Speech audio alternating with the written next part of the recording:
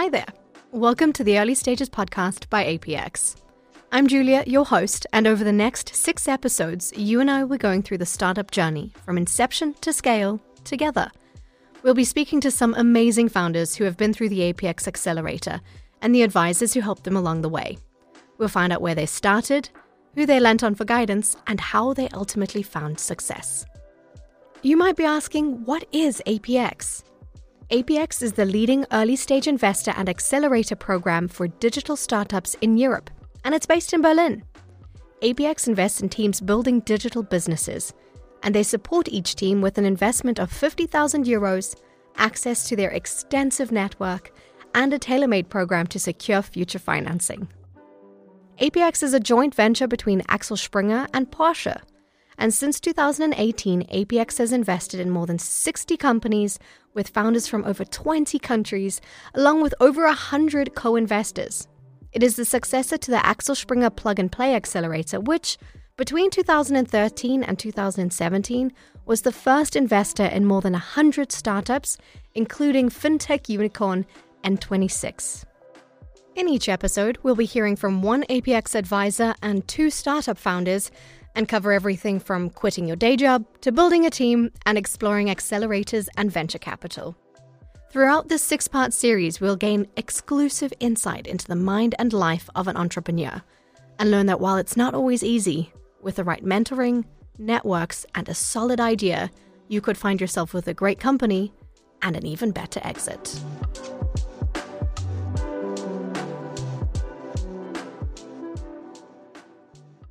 So where do we start? Most brilliant ideas don't simply appear out of nowhere. They arise because someone has a need. For many founders, having a problem and focusing on it is the first step to turning your idea into a viable product. And bow. Good boy. Yes. Doggo is an app for training your dog. Hi, I'm Tadej Emiz, co-founder of Doggo, the world's #1 dog training app. Around the world, there is... Today it has over 2.5 million downloads and 200,000 monthly users, but it was initially started in 2016 by 2 people with a problem. An unruly puppy.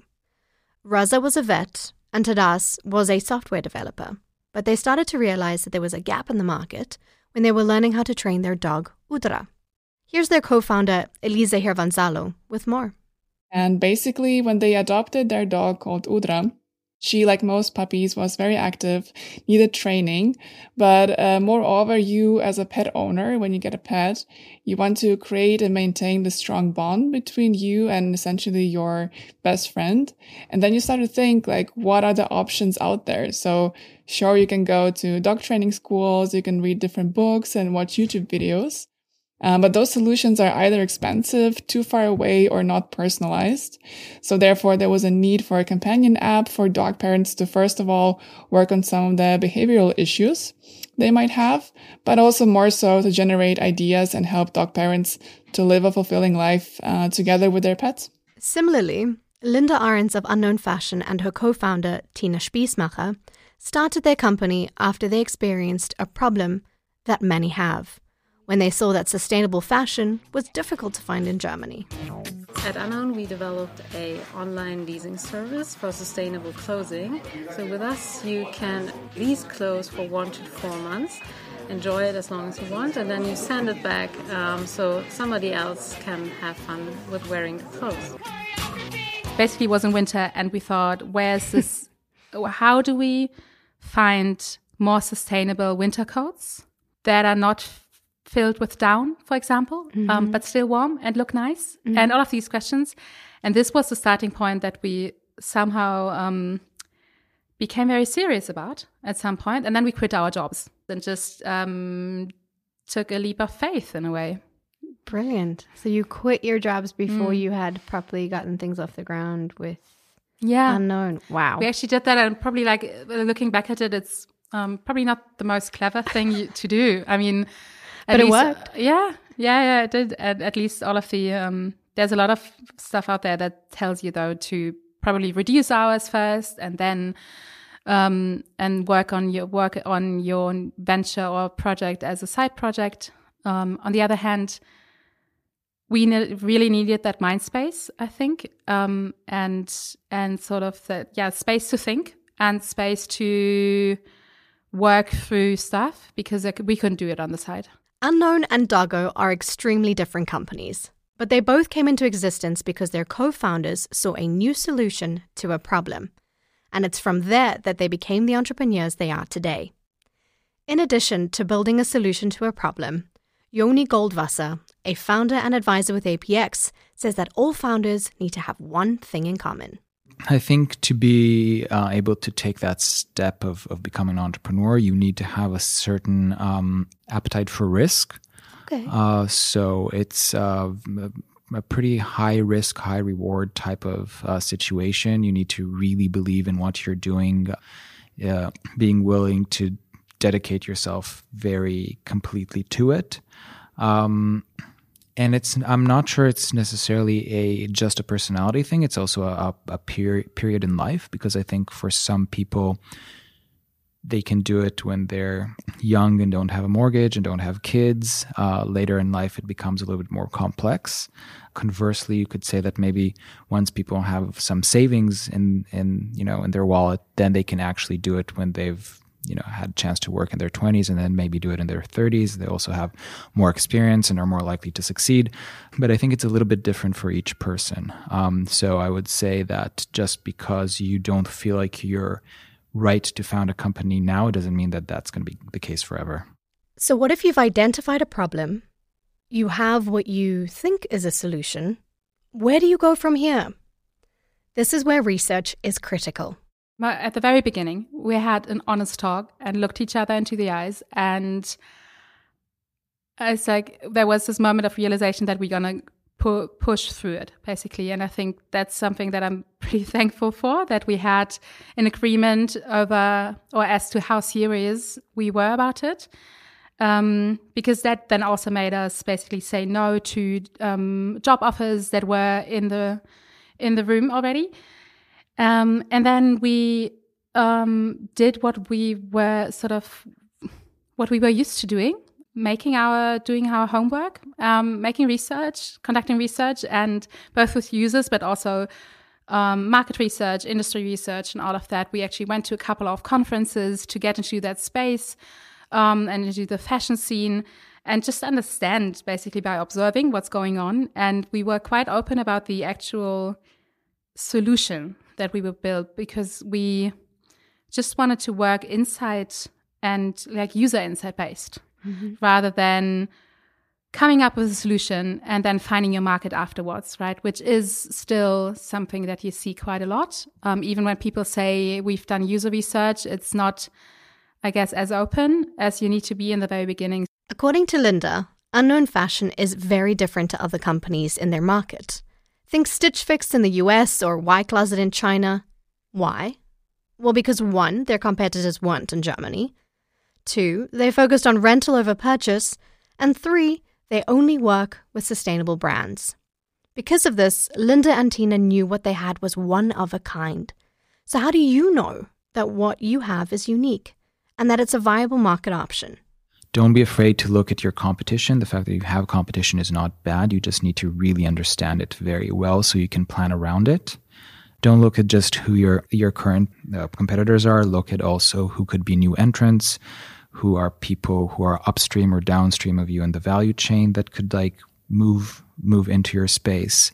So really try and understand, and substitutes. So not somebody competing with you exactly on the same product, but a product that could substitute, again, looking back at the needs question, who could fulfill the need that you're talking about in just a different way. So that's quite a lot of homework that you need to do, but it's super important. Now you're probably sitting there thinking, yes, market and user research is hugely important. But Julia, how do we pay for this? So I think very important to also think about your finances. Like if you would do this full time, how do you plan to finance yourself? And the good thing is that in Germany, there are quite a lot of governmental support from the unemployment agency. There's a thing called Gründerzuschuss. So like a grant for founders. So basically, first of all, kind of try to think, how can you ideally do this full time? But yeah, during those times, we first of all were bootstrapped. So we didn't have in the beginning any investors. It was mainly Tadas and Rasa who bootstrapped and yeah, did other jobs in the meantime. Funding and financing is a whole thing on its own. We'll be doing a deep dive into this in episode 4. But in the meantime, it's important to first establish whether this idea that you have is even something people would invest in the first place. You need to validate your idea. So basically, first of all, kind of try to think, how can you ideally do this full time? And then second point, validate your idea with people. So then you need to really figure out with like 10 to 20 people what would be a product that they would be willing to pay for potentially. And then it might be that you already have a network of people that are like-minded. So in my case, it was in the area of HR. And because I was working in HR before, I had 20 people I could write a LinkedIn message because I knew them before. But if you don't have this, you have a different idea, go to meetups to a certain topic. Or maybe if your product is something about gastronomy or restaurants or something like that, you can also just go directly to the person working there who is your target audience and maybe ask them a few questions and buy them a cup of coffee afterwards. You just mentioned that cup of coffee, and maybe I'm teetering too far now and just kind of the human side of things, but that seems like something that'll probably be difficult for some people to do. Being able to kind of put yourself out there. Some people are incredibly like intelligent and they're definitely the brains behind the business. And what would your advice be to people who really are introverted in a way that they would struggle to kind of reach out for that kind of feedback? That's interesting. I mean, there are also online forums like Facebook groups, like Quora. I don't know, maybe you can even do an Instagram, like post and pooling and ask people around. Yeah.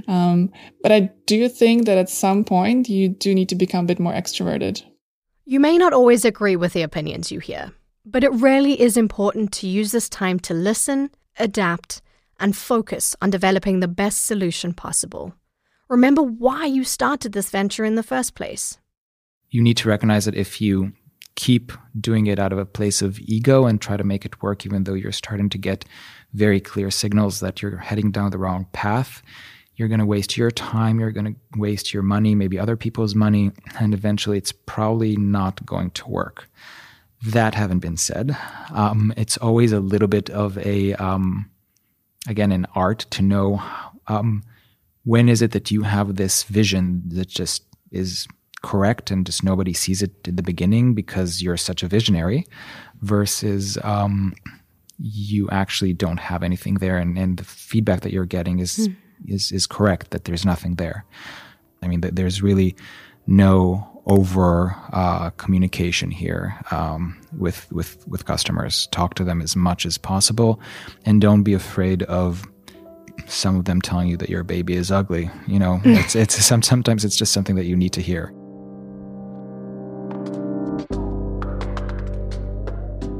Okay, so, quick pause. We have market research. We have our idea validated. We've been told that our baby is beautiful, and it's time to take that risk. But let's be honest, it's a scary step.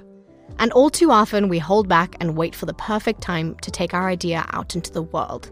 But apparently, your kid doesn't actually need to be all that perfect. It's very much about just trying things out. And I think having been a strategist, you think that everything has to be much more polished than it actually has to be. So your job, or my job, was it to deliver bulletproof, basically, strategies or like insights on digital product development or whatever it is that I would deliver. In these early stages, it's all about just figuring things out and trying. And with your releases, for example, of new features or of ideas, being pretty dirty in a way. And that takes quite something because you also have to swallow your pride to a certain extent because you know it's actually shitty, but you still have to do it that way because that's the quickest way to learn. And that's definitely something that we're still learning. Is there a point of overthinking, or is there definitely a perfect time to jump in? No, it's a little bit of an art form to kind of like feel when have we thought about this enough and when do we actually start to just try to execute. I would say that it depends a little bit on what it is that you're building and how easy it is to test it, but try to aim for very short cycles. So generally try not to, plan the perfect, whatever it is, next iteration of your product, because it's never going to be perfect. So just try to get it to be better and just see if it's good enough. Because the name of the game is good enough. It's not, you don't have to be great. You just really have to be good enough. And what good enough means is actually kind of tricky, because it could be, better than the competition, and the competition is actually pretty good. So then your bar is higher. But again, it's never about creating your masterpiece and your, dream product. I mean, hopefully that will come one day. But when you're so young, the point is really just to get it out there so that people are using it. Speaking to Yoni, Linda, and Elisa, it's become apparent that there's a lot to be done in order to take a company or a product to market. We've also learned that at some point, an entrepreneur needs to start looking for the right people to make that happen. Because realistically, you are probably not a dreamer, a salesperson, a programmer, a designer, and the financial advisor all in one. You're going to have to start looking for partners to complement your skills and bring this baby to life. First of all, I think that a good team has a balance between what we call doers and dreamers. I think it's important to have somebody who's has the deep insights, the long-term vision, the big strategy of where the whole thing is headed. But it's also really important to balance that out with someone who's very good at making very concrete plans for the next month, week, few days. And those are typically not the same person. So having that mix is actually very important. And one of the things that we sometimes see, if one of the reasons that startups don't do too well is that the entire founding team is either one type or the other. So they either are very good at executing the here and now, but don't really know how to take it to the next level. And also very common, people with very big dreams, but don't have this kind of like getting down and just doing it, which is a very different kind of skill set and mindset. Because that's part of our belief, that we don't think that you can do it on your own, and we feel that the team is such an integral part of success for a startup that we want to see who that team is. And it seems Elisa has a similar way of viewing things. For me, the people matter more than the idea, because I believe that the ideas can change as the market changes. And I know a few companies that did have to change and pivot during their lifetime. And it's more about the team that you trust, the people you work with. And I think then you can really always find a solution and always make it. So actually, I never planned it. It was more like when I found the right person, it was hard to say no. We've covered a lot in this first episode, but really, we've only scratched the surface. In the rest of this series, we will get into all the facets of the startup journey, plus a whole lot more. In the next episode of The Early Stages, we'll be exploring what it takes to build a cohesive startup team and a great company culture. And then also not knowing clearly whom you are looking for. That's also something when I talk to startups, I always encourage them to really write a job description, because you can only find what you are looking for when you know what you are looking for. This episode of The Early Stages was produced by Bear Radio for APX and hosted by me, Julia Schubert.